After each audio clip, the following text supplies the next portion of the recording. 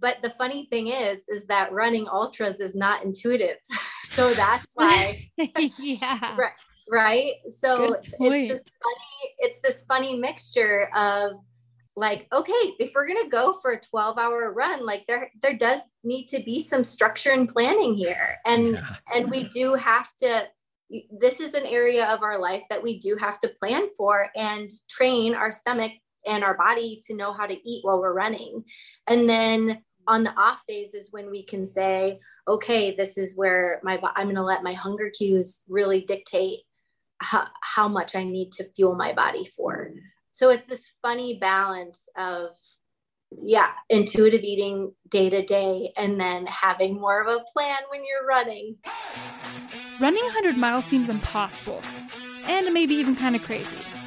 And it is, but we believe in big crazy dreams. That's why we ran 100 miles. It was such a life-changing experience for us, we decided to devote this podcast to preparing and inspiring you to run your first ultra race. Are you ready to feel the highest highs and the lowest lows? Are you ready to do what you once thought was impossible? Are you ready for your trail to 100?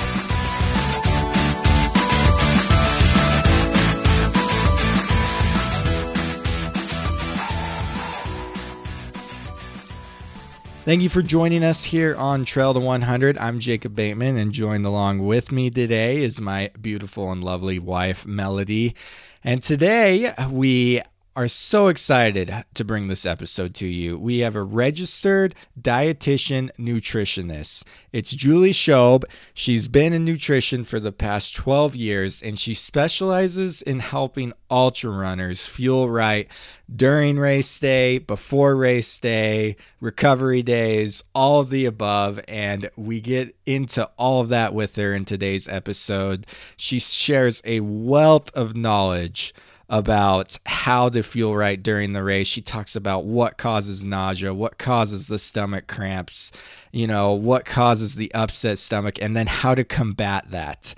And so we came across very enlightened from it. I know I have a few things that I'm going to change and that I'm excited to start implementing as it was brought to my attention of how I was fueling wrong for my ultras.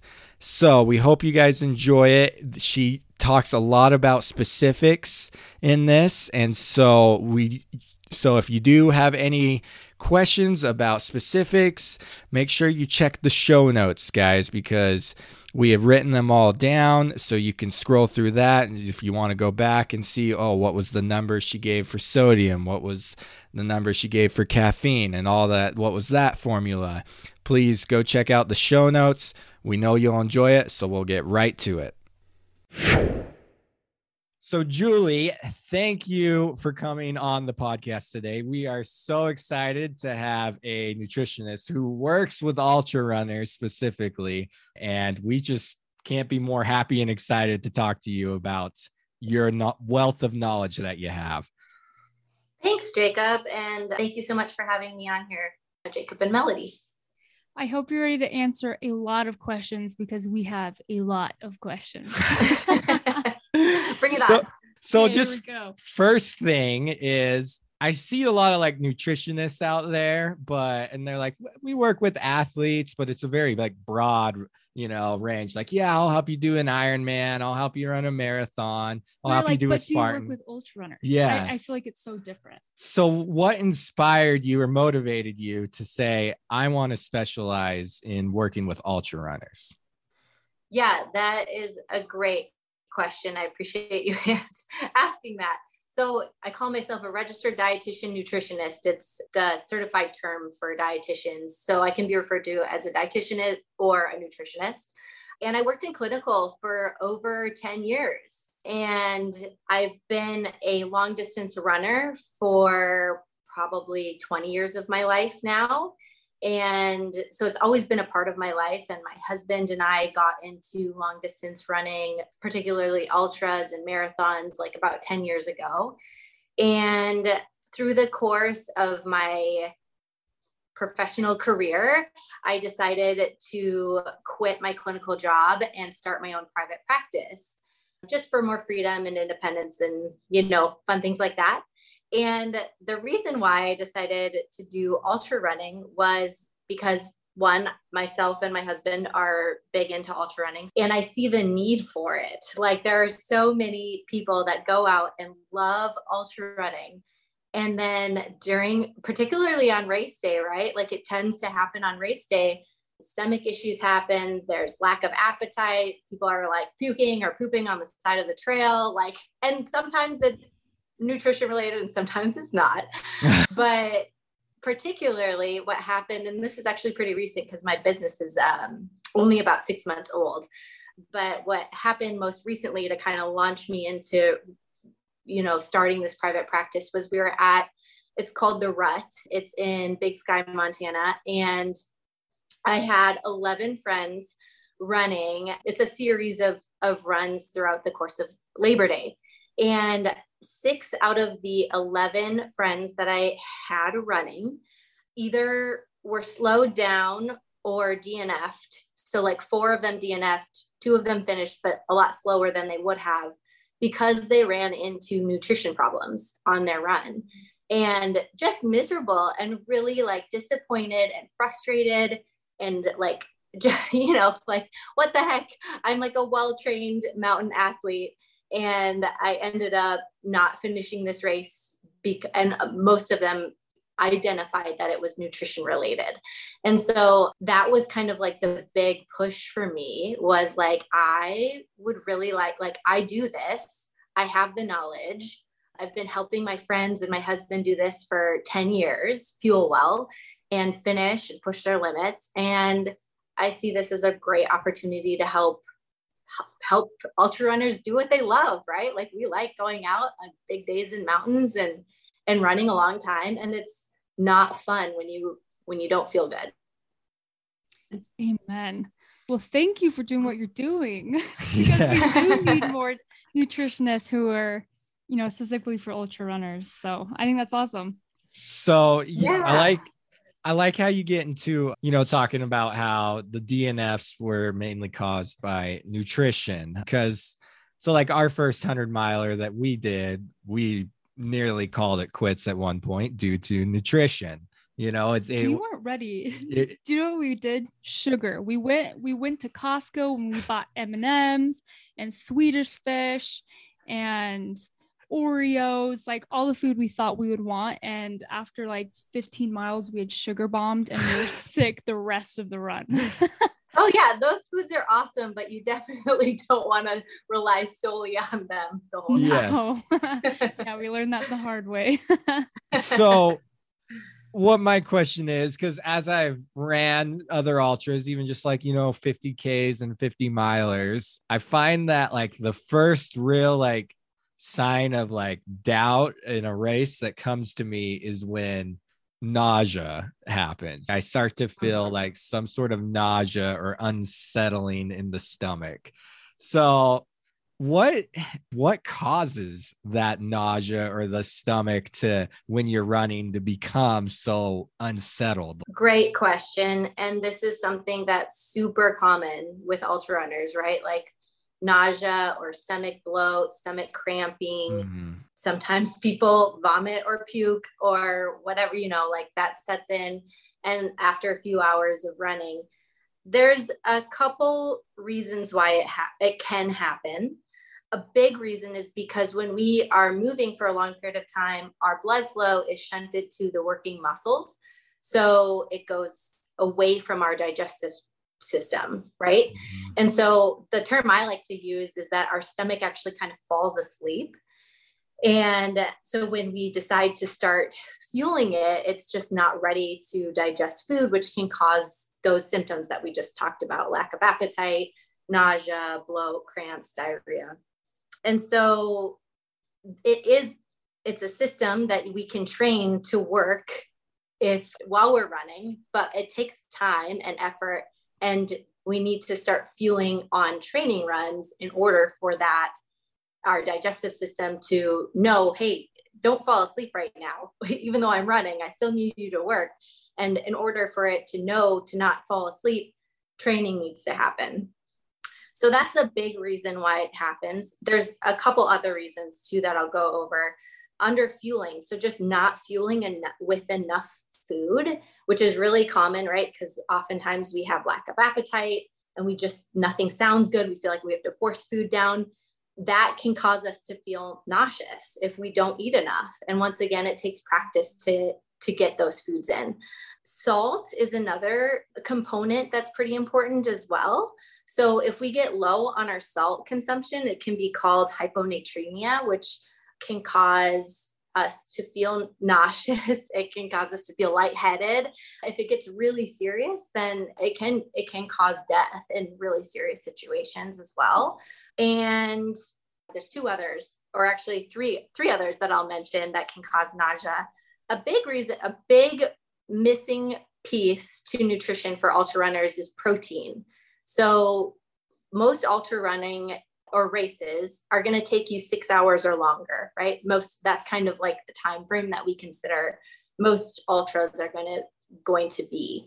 And that's a lot of pounding on our muscles, and actually consuming protein while we're running can actually help actively rebuild our muscles. And I've lost the word that I want here, but protein can actually actively rebuild our muscles while we're running. And it helps level out all of those carbs that we need to be consuming on an hourly basis too. Like Melody mentioned, you guys did M&Ms and Oreos and all of these like fun foods, which are like, I'm pro those foods in ultra running because they are a great source of energy, but we can't just eat those foods. We need some protein to help level out so our stomach doesn't get so sugar bombed, like you mentioned. Protein also, if we're just sitting around for 6 hours during the day, or 12 hours during the day, or 24 hours during the day, your body still needs protein anyway, even if you're just sitting. And when you're running, then you definitely need protein as well. So protein is another part of ultra running that I think is overlooked pretty often in prioritizing when you're running. Dehydration can cause us to feel nauseous. So if we're not consuming enough fluid, that can cause all of these GI issues as well, particularly stomach bloat. So if you feel bloated, then I would encourage people to assess how much fluid they're drinking. And also just like back to your stomach falling asleep, if you wait too long to start eating, that can cause this as well. So if you wait like an hour or two to start fueling into your ultra, then your stomach will likely not be ready to consume and digest food for you while you're running. My thoughts are, that's not fair. That's too many things to figure out to avoid being nauseous. I know, right? It can seem really overwhelming and confusing. Sure. Yeah, it's a lot of moving puzzle pieces to put together, for sure.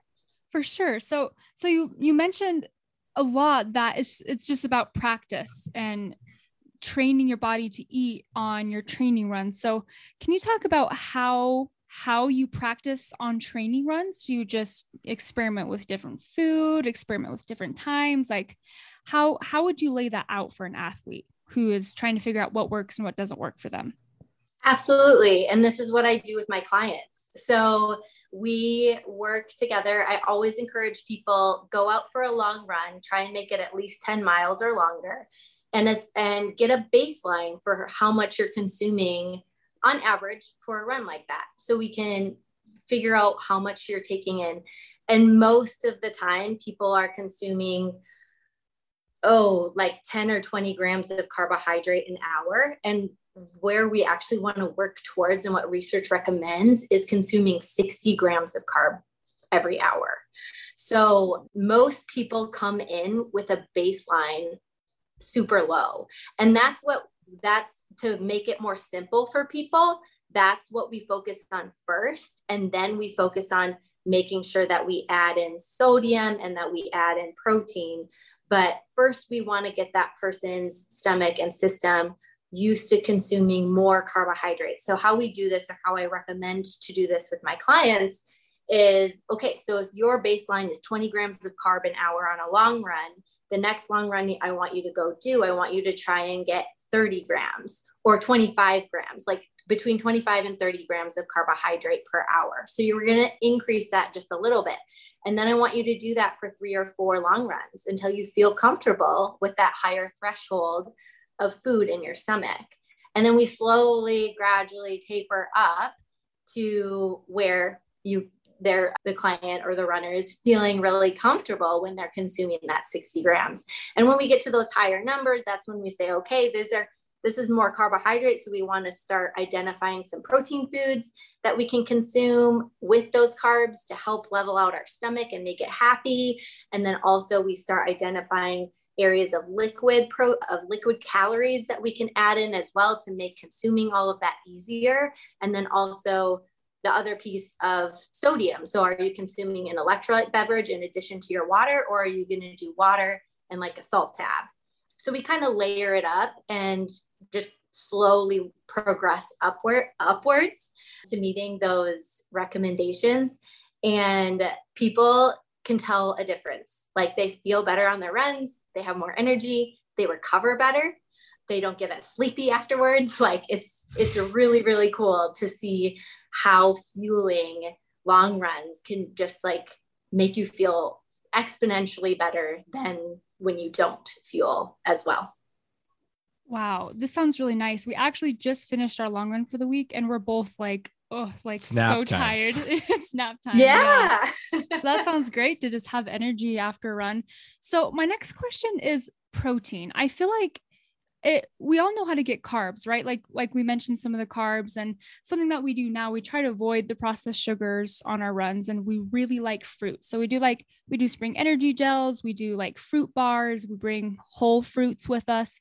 And that's been really nice. But again, that's just a lot of carbs and sugar. I'm trying to think like what kind of protein, how do you get protein in? Cause I've done like quesadillas in the past with cheese, there's protein there, but if I eat too many quesadillas, then that hurts my stomach. So I'm trying to think how can you get protein in when you're running?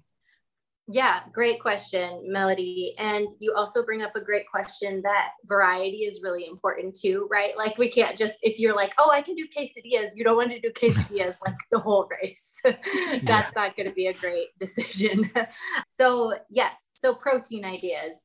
You can do a protein powder. So in like a soft flask, I always recommend that people carry at least a bladder of water and then at least 1 or 2 soft flasks with them with either an electrolyte beverage or a beverage that has some protein in it. So like a protein powder is great. So people get thrown off, but I recommend that you actually find a recovery drink that you like the taste of and that sits well for you. So like Tailwind has a recovery drink. Spring Energy, I believe, has a recovery drink. I might be thinking of something else. Huma has a recovery drink. Hammer Perpetuum isn't a recovery drink, but it's my personal favorite liquid form of calories to get. And it has carb, protein, and a little bit of fat in there. So you can find some kind of beverage that has protein in it. You can always go for like a protein bar. You want to be careful with protein bars. You want to avoid ones that have really high fat content in them, which is hard right now because keto is so popular.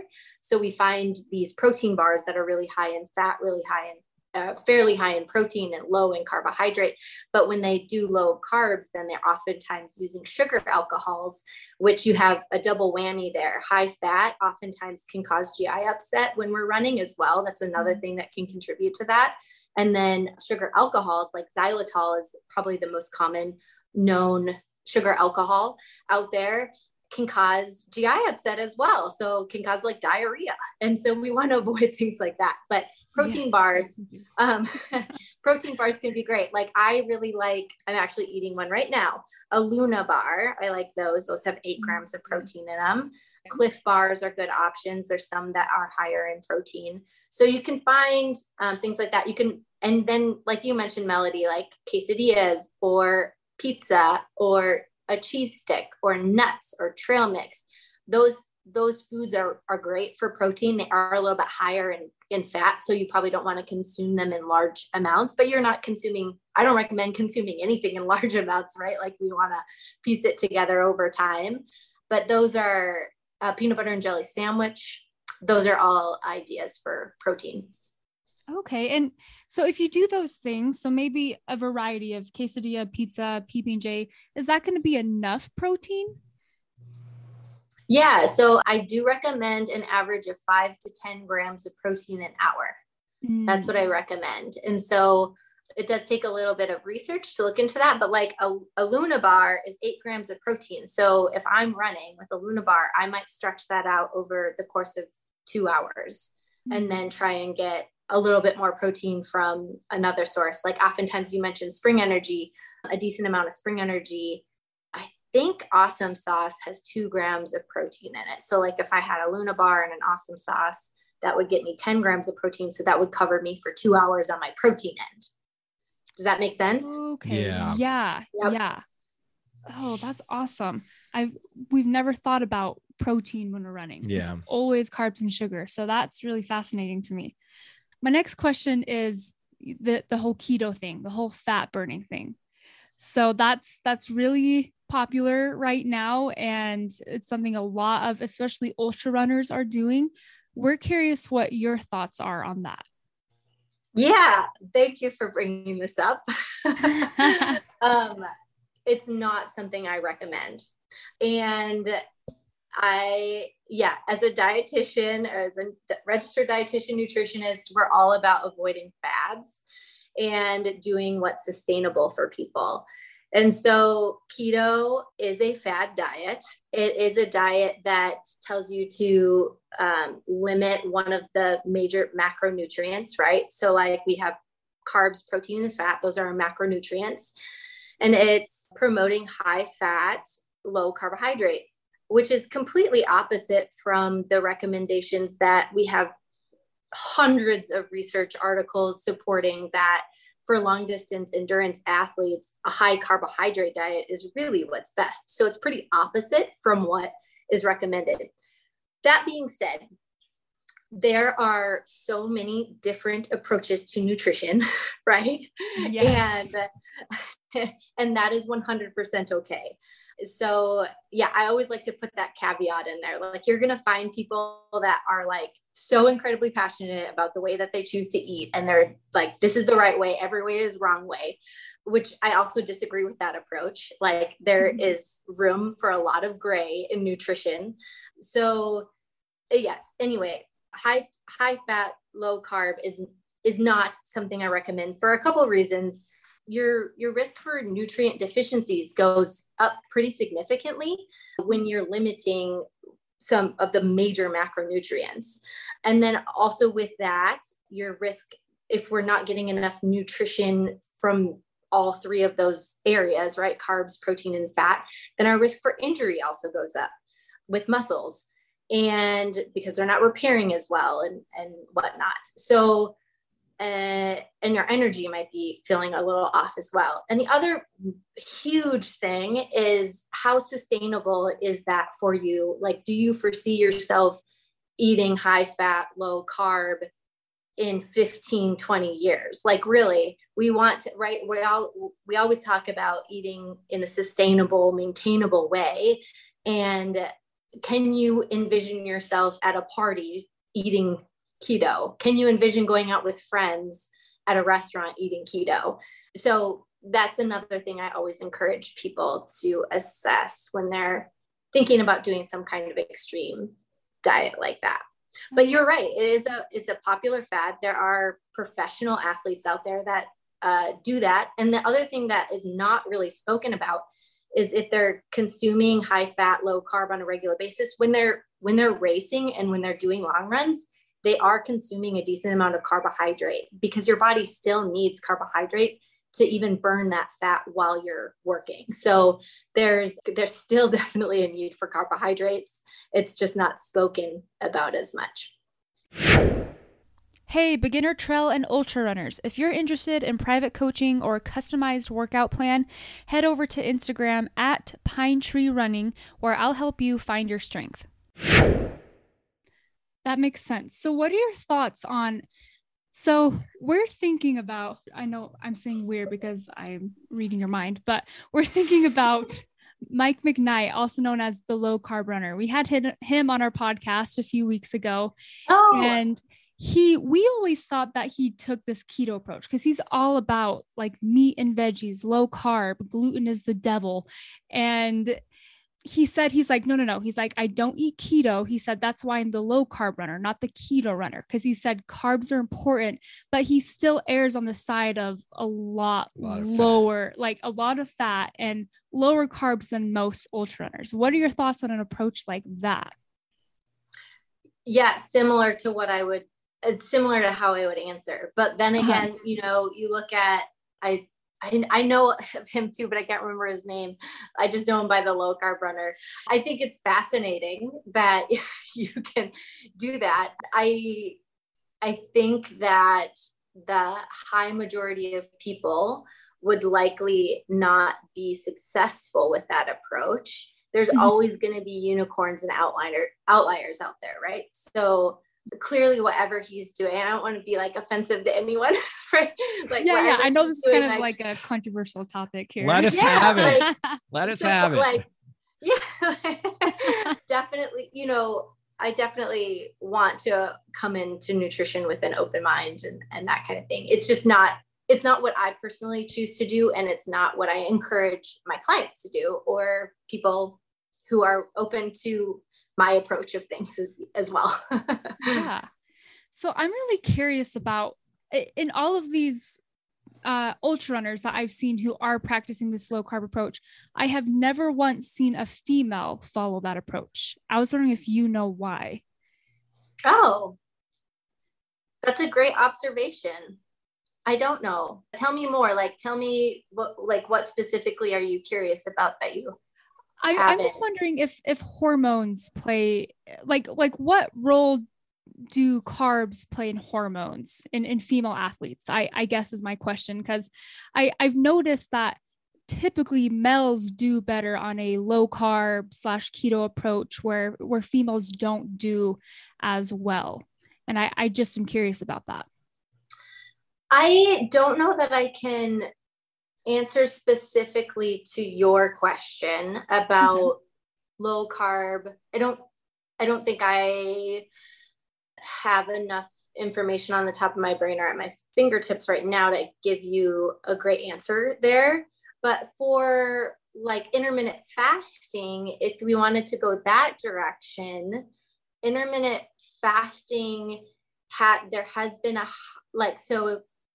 and that can also be translated to fasted running, right? Which is also a concept that's kind of highly revered in the fat adaptation world, right? The high fat, low carb approach.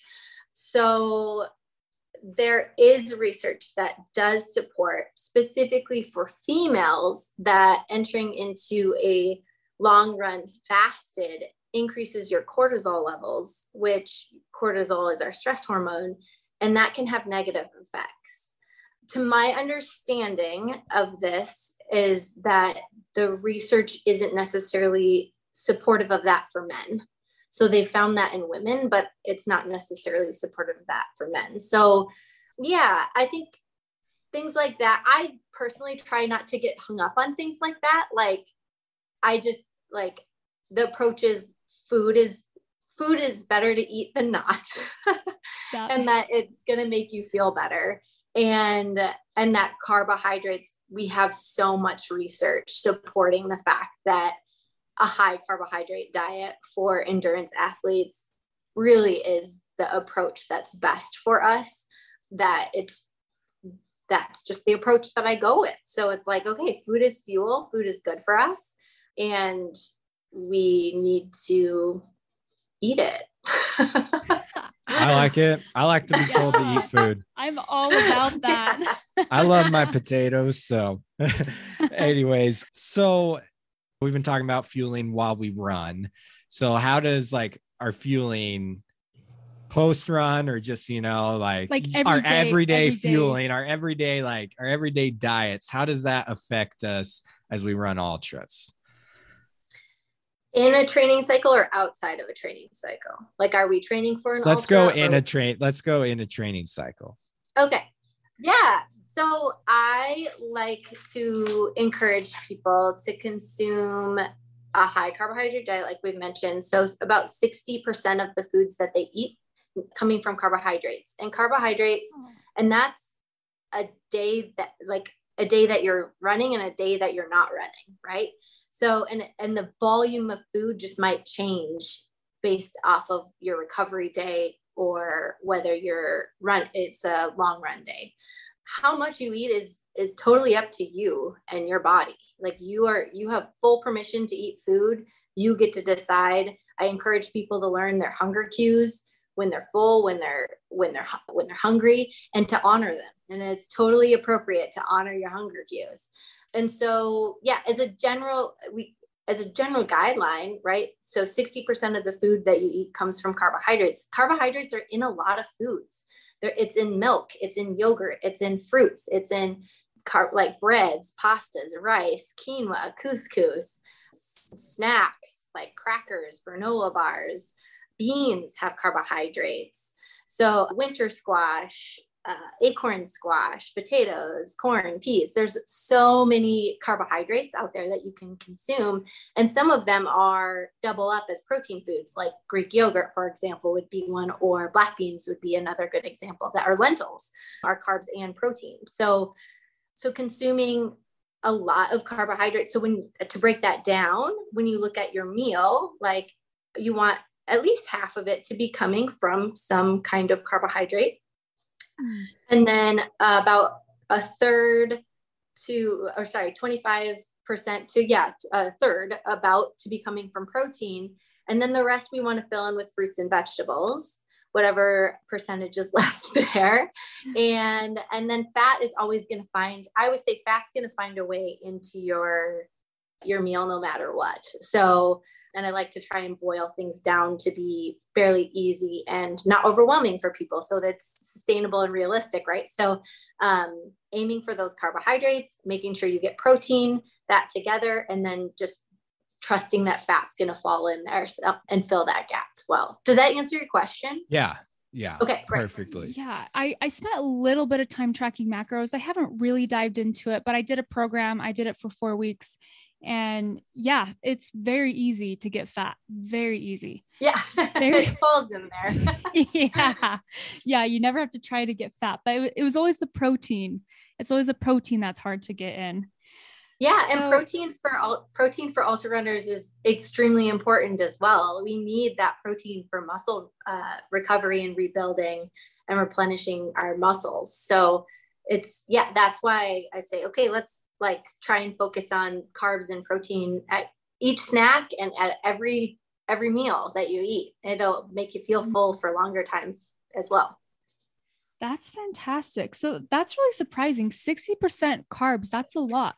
And you also mentioned, so that's on days you run and days you don't run. So something that I personally, this is just kind of because it makes sense in my head, no one told me to do this, but when I don't run, I just don't eat as much that day, or maybe I skip breakfast, or my meals aren't as big. And when I do run, I'm like, I had a run today. I'm going to eat way more food. Would you say to just eat the same amount, no matter if you ran or didn't run that day? I say that you get to make that decision between you and your body. Your body is a great indicator. If you let it, like diet culture and society tells us it's not okay to listen to our body, right? Mm-hmm. Like we're supposed to look at portion sizes. We're supposed to eat at certain times of the day. And these are all rules that come from society, not our body. And so our body is super smart. And if we can learn to listen to our hunger cues when we are full and when we are hungry, then those are going to be they're the perfect indicators as to how much, if you're getting enough food or not. So that is, I never tell anybody how much they should or shouldn't eat. My answer is always, that's up to you and your body. You get to decide how much food is appropriate for you.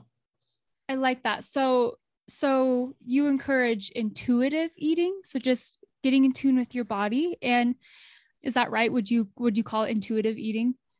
Yeah, absolutely. I'm not a certified intuitive eating counselor, but I've done over half of the training to become one. I don't know that I don't know that I'll ever get certified in it, but yes, it is an approach I definitely appreciate and encourage, because it is such a sustainable way of eating. And it's just like so loving towards our body, right? Like, and I think that's so important. So yes, intuitive eating approach. But the funny thing is that running ultras is not intuitive. So that's why. Yeah. Right. So it's this funny mixture of like, okay, if we're going to go for a 12-hour run, like there does need to be some structure and planning here. And we do have to, this is an area of our life that we do have to plan for and train our stomach and our body to know how to eat while we're running. And then on the off days is when we can say, okay, this is where I'm going to let my hunger cues really dictate how much I need to fuel my body for. So it's this funny balance of, intuitive eating day to day, and then having more of a plan when you're running. So yeah. Okay, that makes sense. So how do you know when it's a hunger cue versus, I guess this is kind of diving into like the intuitive thing. We won't get too deep into this, but I'm just curious, when learning to listen to your hunger cues, how do you know if it's a hunger cue versus emotional hunger or boredom hunger, or maybe you're eating in a different way that you've never eaten before and your body's just freaking out? Like how do you know? How do you practice listening to your hunger cues? How do you know when it's a real hunger cue and when it's not? That's such a good question, Melody. And there are resources out there that I would encourage people to seek out if this is something they're interested in. There's an intuitive eating book that is a little bit textbooky, but it's a great book. It's by Evelyn and Elise, and their last names are slipping my mind, but it's a great book to read or listen to. And then there's a workbook that goes with it. And you can either read and do the workbook, or you can just do the workbook independently and just do that. There are exercises in the workbook that are specifically talking about what you're asking about, because that is part of intuitive eating, is learning how to cope with our emotions. Our emotions are tied to what we eat, right? And how we cope. So much so, right? And food is so personal to a lot of people. So yes, that I would encourage, if you're looking for more structure and guidance in that area, that is a resource that I would encourage looking into. Perfect. Thank you. So again, Jacob, stop me anytime. The questions are just coming. So diving back into training your body how to eat when you run. One of the hardest parts for us on our 100-miler was eating through the night. That was so hard. And I'm guessing, like what you said before, how your stomach kind of goes to sleep. I think our bodies, they're just not used to eating at 2:00 in the morning, 3:00 in the morning, right? So not intuitive. Yeah. So how do you practice that? Would you recommend running through the night and eating throughout the night, like throughout your training, just to practice doing that? Or how do you train for that? 100%. I always encourage clients, especially if they are doing 100-miler, because you're guaranteed to be running through the night unless you are, somebody, Jim Walmsley or something, right? Like running a really flat 100 course. So yes, you definitely need to at least do one practice long run in the nighttime and start at, sunset, or start like at midnight and run through that. Cause I oftentimes hear from a lot of clients that, midnight to 5 a.m. kind of window is really difficult. And it makes sense, right? Our body is like, what the F are we doing up? Like this, I need to be sleeping. Yeah. And so, so it is, I think experience and practice, once again, is what's going to help you with those hours. Like I mentioned before, I haven't run a 100-mile race, but I have paced my husband in the middle of the night multiple times. So I can relate to that feeling of like, nausea and just like, and that might not necessarily be coming from nutrition. That might be coming from the fact that you're running in the middle of the night and your body's tired and that you've probably gone 70 plus miles at that point. Yeah. Yeah. So yes, I would highly encourage practice. And then caffeine can be really, really helpful in the middle of the night, but that is also something that needs to be practiced with as well, because if you don't practice with it, it can cause GI upset. I know on my 50-mile run, I was at like mile 35, I think, and I was in need of a little like boost of energy. And obviously it was during the day, it wasn't at night. And I didn't train a whole lot with caffeine. It was a mistake that I made with my 50-miler, and I ate a picky bar that had some caffeine in it. And it was like, I kid you not, like 2 steps later, I had to like stop, and I was like, oh my gosh, I have to pull off and go like to the bathroom. Oh no. And yeah, if you don't train with it, then your body might not know like what to do with it. And I was very sensitive to caffeine at that time. I'm not so much anymore. That was pre-kids, now I'm post-kids. So caffeine's great. But yeah, caffeine can help increase your energy. It can help increase your awareness, which is also really important at nighttime running, right? Like you're more likely to fall and trip on stuff because you're tired. Your visibility is more poor, right? You're using a headlamp. So, and your mental clarity is like, you could be hallucinating. So some caffeine might be helpful in the middle of the night as well. So speaking of caffeine, does caffeine dehydrate? Isn't it a diuretic? Yeah, it is. So that is a reason to practice with it, so your body can understand. So that is a negative part to using caffeine, is that it can cause diarrhea. It can cause you to be more dehydrated. But there are some definitely positive things to it. It's a delicate balance. Getting your body to it. Yeah. Oh, okay. Yeah. And so yes, great question. Great point. If consuming can be negative for you. So there is like an equation that you can figure out for your body weight, how much is kind of like to cap off in a 24-hour period of time. Okay. I believe it's your body weight. Don't quote me on this, but I believe it's your body weight in kilograms. So if you know your body weight in pounds, you divide that by 2.2, and that gives you your body weight in kilograms. And then you multiply that by 9, I believe. And that gives you how many milligrams, I believe, is what caffeine is measured in the unit.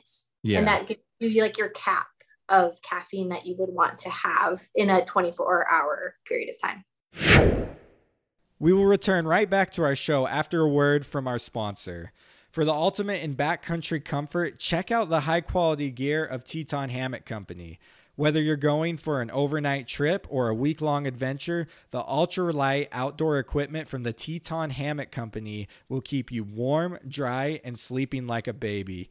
Their products are made of top-quality materials that outperforms all others. Check them out at TetonHammocks.com. With an S, that is TetonHammocks.com. Hang with the best, Teton Hammock Company. Now back to the episode. Okay, I'll look that up just to get it for sure and put that in the show notes. So Jacob had a really interesting experience a couple of summers ago. He was just pounding Dr. Pepper. I say all these things like we eat terribly on the run. We really have gotten better. We really are good. But Jacob was just pounding Dr. Pepper on a self-supported 50-miler that we did. And it was like 97 degrees. It was really exposed. And Jacob was stopping to pee like every 10 minutes. Like he just was peeing and he was drinking a ton of water, but it just, none of it was staying in him. And we ended up not finishing that run. We had to stop at mile 47 because Jacob had severe heat dehydration. Our family came and pulled us off the trail. Yeah, heat exhaustion. Anyways, Jacob was so sick. We couldn't even finish, and we were doing like 45-minute miles at the end, like, and we were like, is it because of the caffeine? Is it because Jacob was pounding Dr. Pepper? And that's what we always assumed is why that happened. Oh, it definitely could have contributed to it. Sounds like it was really hot. What about your sodium intake? I mean, I was taking some salt pills, but probably not enough. I know it wasn't enough. Yeah. Yeah. So that would be the two things that my head would go to was you were likely low in salt, and the caffeine wasn't helping that either. Yeah. That makes sense. Oh, I learned a lot from that day. Yeah. So caffeine has scared us since that day. We're like, so now we just do a tiny bit, but we were like, it was the caffeine. So, but that makes sense that maybe you weren't eating enough. Yeah, salt. I know I wasn't getting enough salt in. But so like speaking of dehydration, do you like have like a rule of thumb on like how much liquids you should be taking in, or like salt pills, how often you should be taking a salt pill or that sort of thing? Yeah, that's a great question. And I should say this as a little caveat as well. Like everything that I say is general nutrition recommendations. So if somebody is like needing individualized attention, they need to go speak to a qualified medical professional. But hydration is a really tricky one because there's so many different factors out there that are so individualized from runner to runner.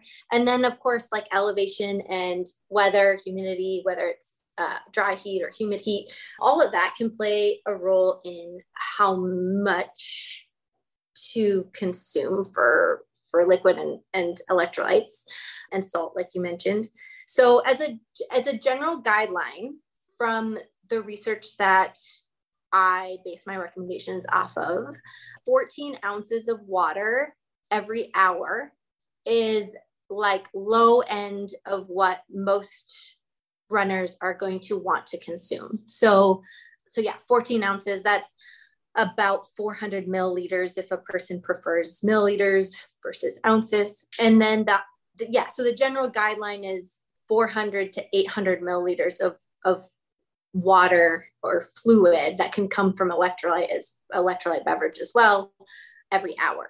And then for sodium, the more complicated recommendation is to have 500 milligrams of sodium for every liter of water you drink. I like to break that down for people as you want to be aiming for about 250 milligrams of sodium every hour. And these are on the lower end of the recommendations. So to give you a baseline SCAP, like the S with the upside down explanation point, CAP. And by the way, I'm not sponsored by any like energy food companies. I just mentioned the ones that I know off the top of my head. But one of those capsules has about, I believe, 340 milligrams of sodium in the electrolyte tab. So taking one of those an hour, if you're not consuming an electrolyte beverage, if you're just doing water and like a cap, then that would likely be enough, unless of course you are a runner that requires more than that, which there are people out there that consuming up to like 1,000 milligrams on the higher end, but I've heard that is what some runners need. So sodium is really, really tricky, but that's where I encourage people to start. I'm like, whoa, we have been doing this all wrong. Oh yeah.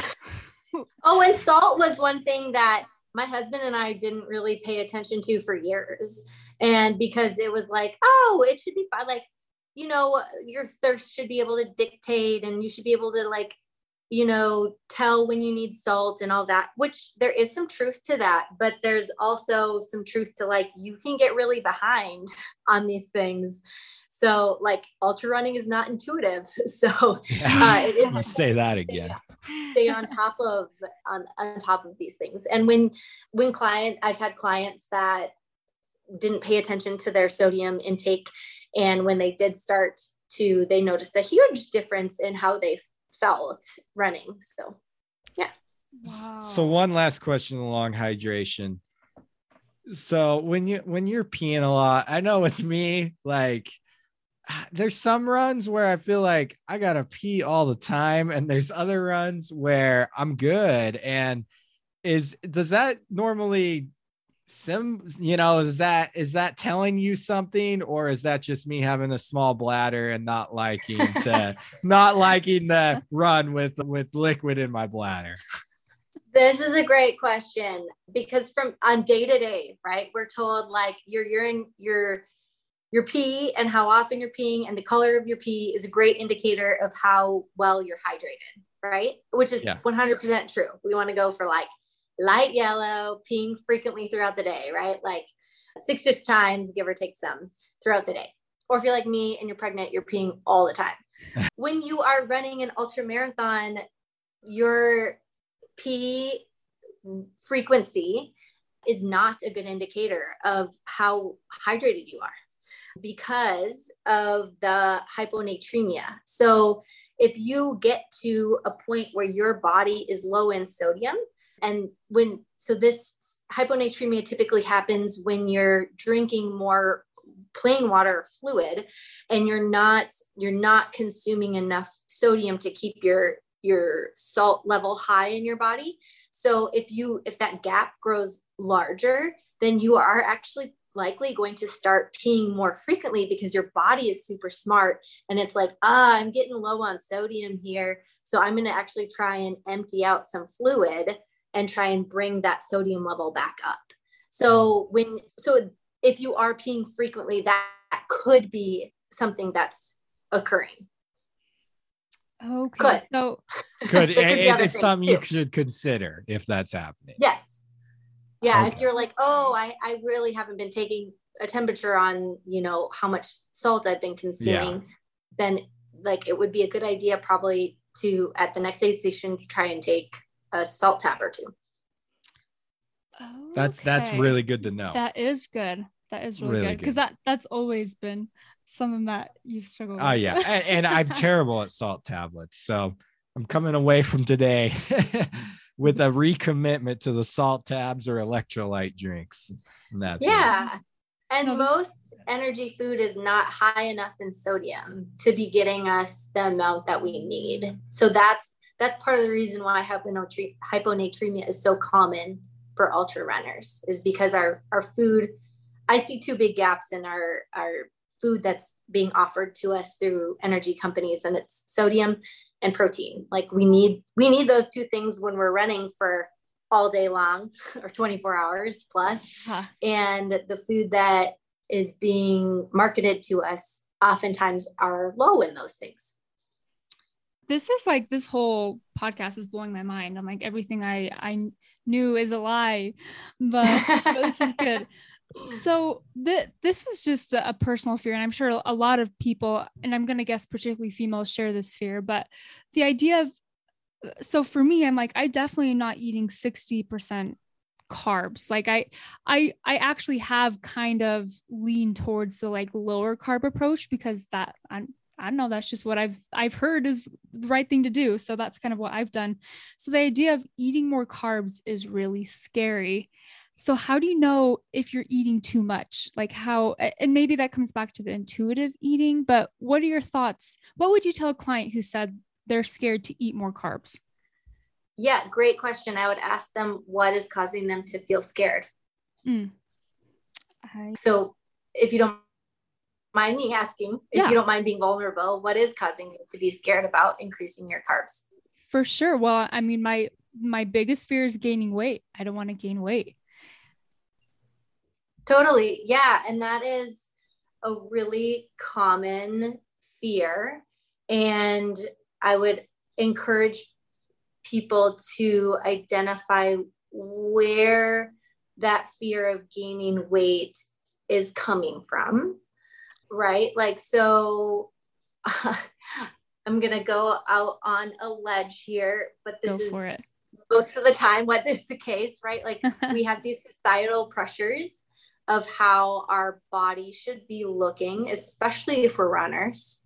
And I definitely think there's a problem for women, but our men are not excluded from this either. For sure. And carbs have been demonized. They like in our society as being the devil and not, that carbs are going to make you fat, right? We hear that, which is a lie. Carbs don't make you fat. Carbs give you energy. And especially for endurance athletes, for ultra runners, then those I would encourage people to look at the carbohydrates in a different way.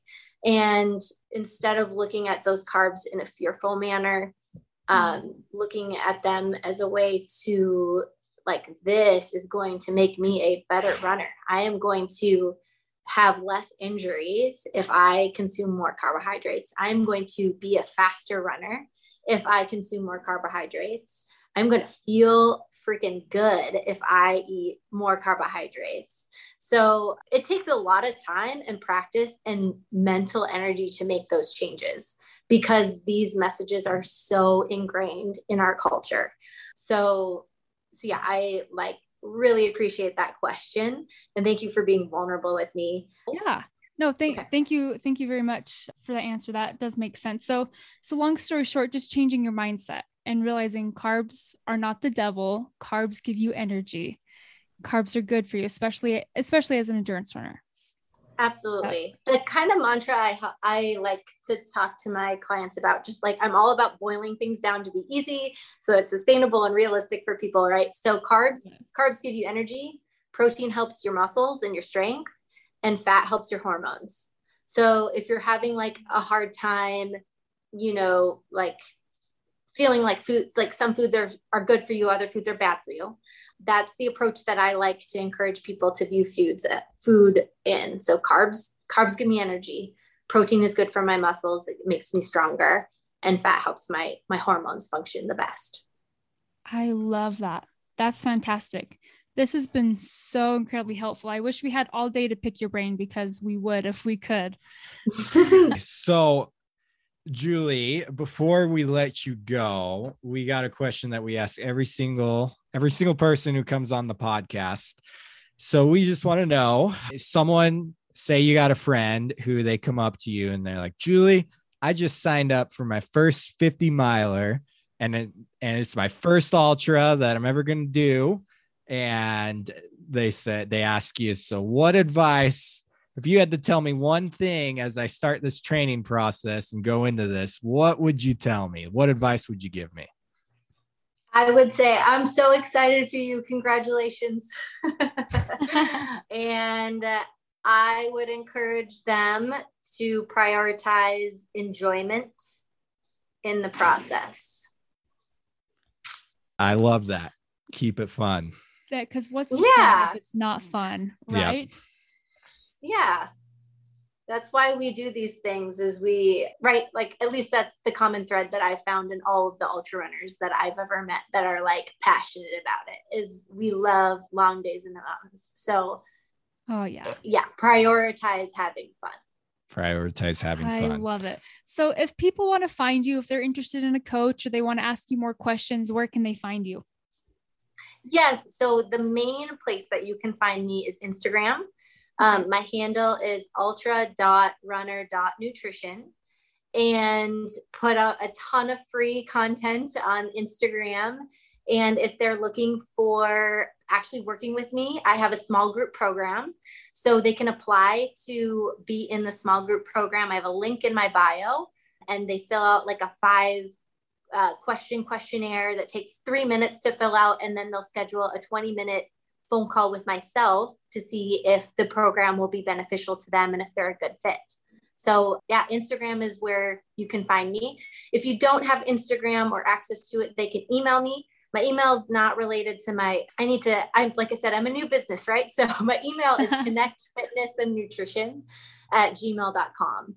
So yeah, connectfitnessandnutrition@gmail.com. I'll change that eventually. But if they don't have Instagram, then they can always reach out to me on email, but Instagram is ideal.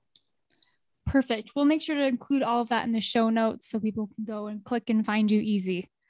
And many of my clients are beginner, new to ultra running. So yeah. I love it. I love it so much. Thank you so much again for spending time on your vacation. Everyone, Julie's in Mexico right now. So thank you for taking time out of your trip to come teach us and share your knowledge. So it was a treat. Yeah, I've come away. I got a few things that I definitely need to work on. I've learned a lot from this conversation, Julie, and I'm sure that you help all your clients 10 times more than just with this. So thank you again. We really appreciate it. And we look forward to talking to you again sometime in the future. Yes, would love that. Thank you so much, Jacob and Melody. I really appreciate being asked to come on your podcast. You guys do a great job. So once again, a big thank you to Julie Shobe. Learned a lot. I hope you guys had some great takeaways and some things that maybe you can improve on. I know for me, like I said earlier in the podcast, I am terrible at getting my salt and sodium intake. I've got to start. I normally run with a bladder, just with a hose coming out it. So I've decided I'm going to start running with the bladder and the water bottle. And then that water bottle, I'm going to keep electrolytes. So hopefully that will help solve a lot of my nutrition issues. I hope you found something to help solve yours. Remember, guys, we are creating a community for beginning ultra runners. It's called Trail to 100. So not too hard to remember. Go to our Facebook page and request to be a part of the group. We'll put you right on in. Bring your friends with you. We're creating a community so that we can help each other improve and run our first ultras. And if we've run our first, keep getting better as we keep moving forward. Also, make sure you review us on Apple or Spotify. That just helps us out in trying to get the word out to more ultra runners like yourself, so we can keep bringing on some great guests and improving this podcast as we grow with you in our ultra running world. Thank you for joining us once again, and we will talk to you all next time.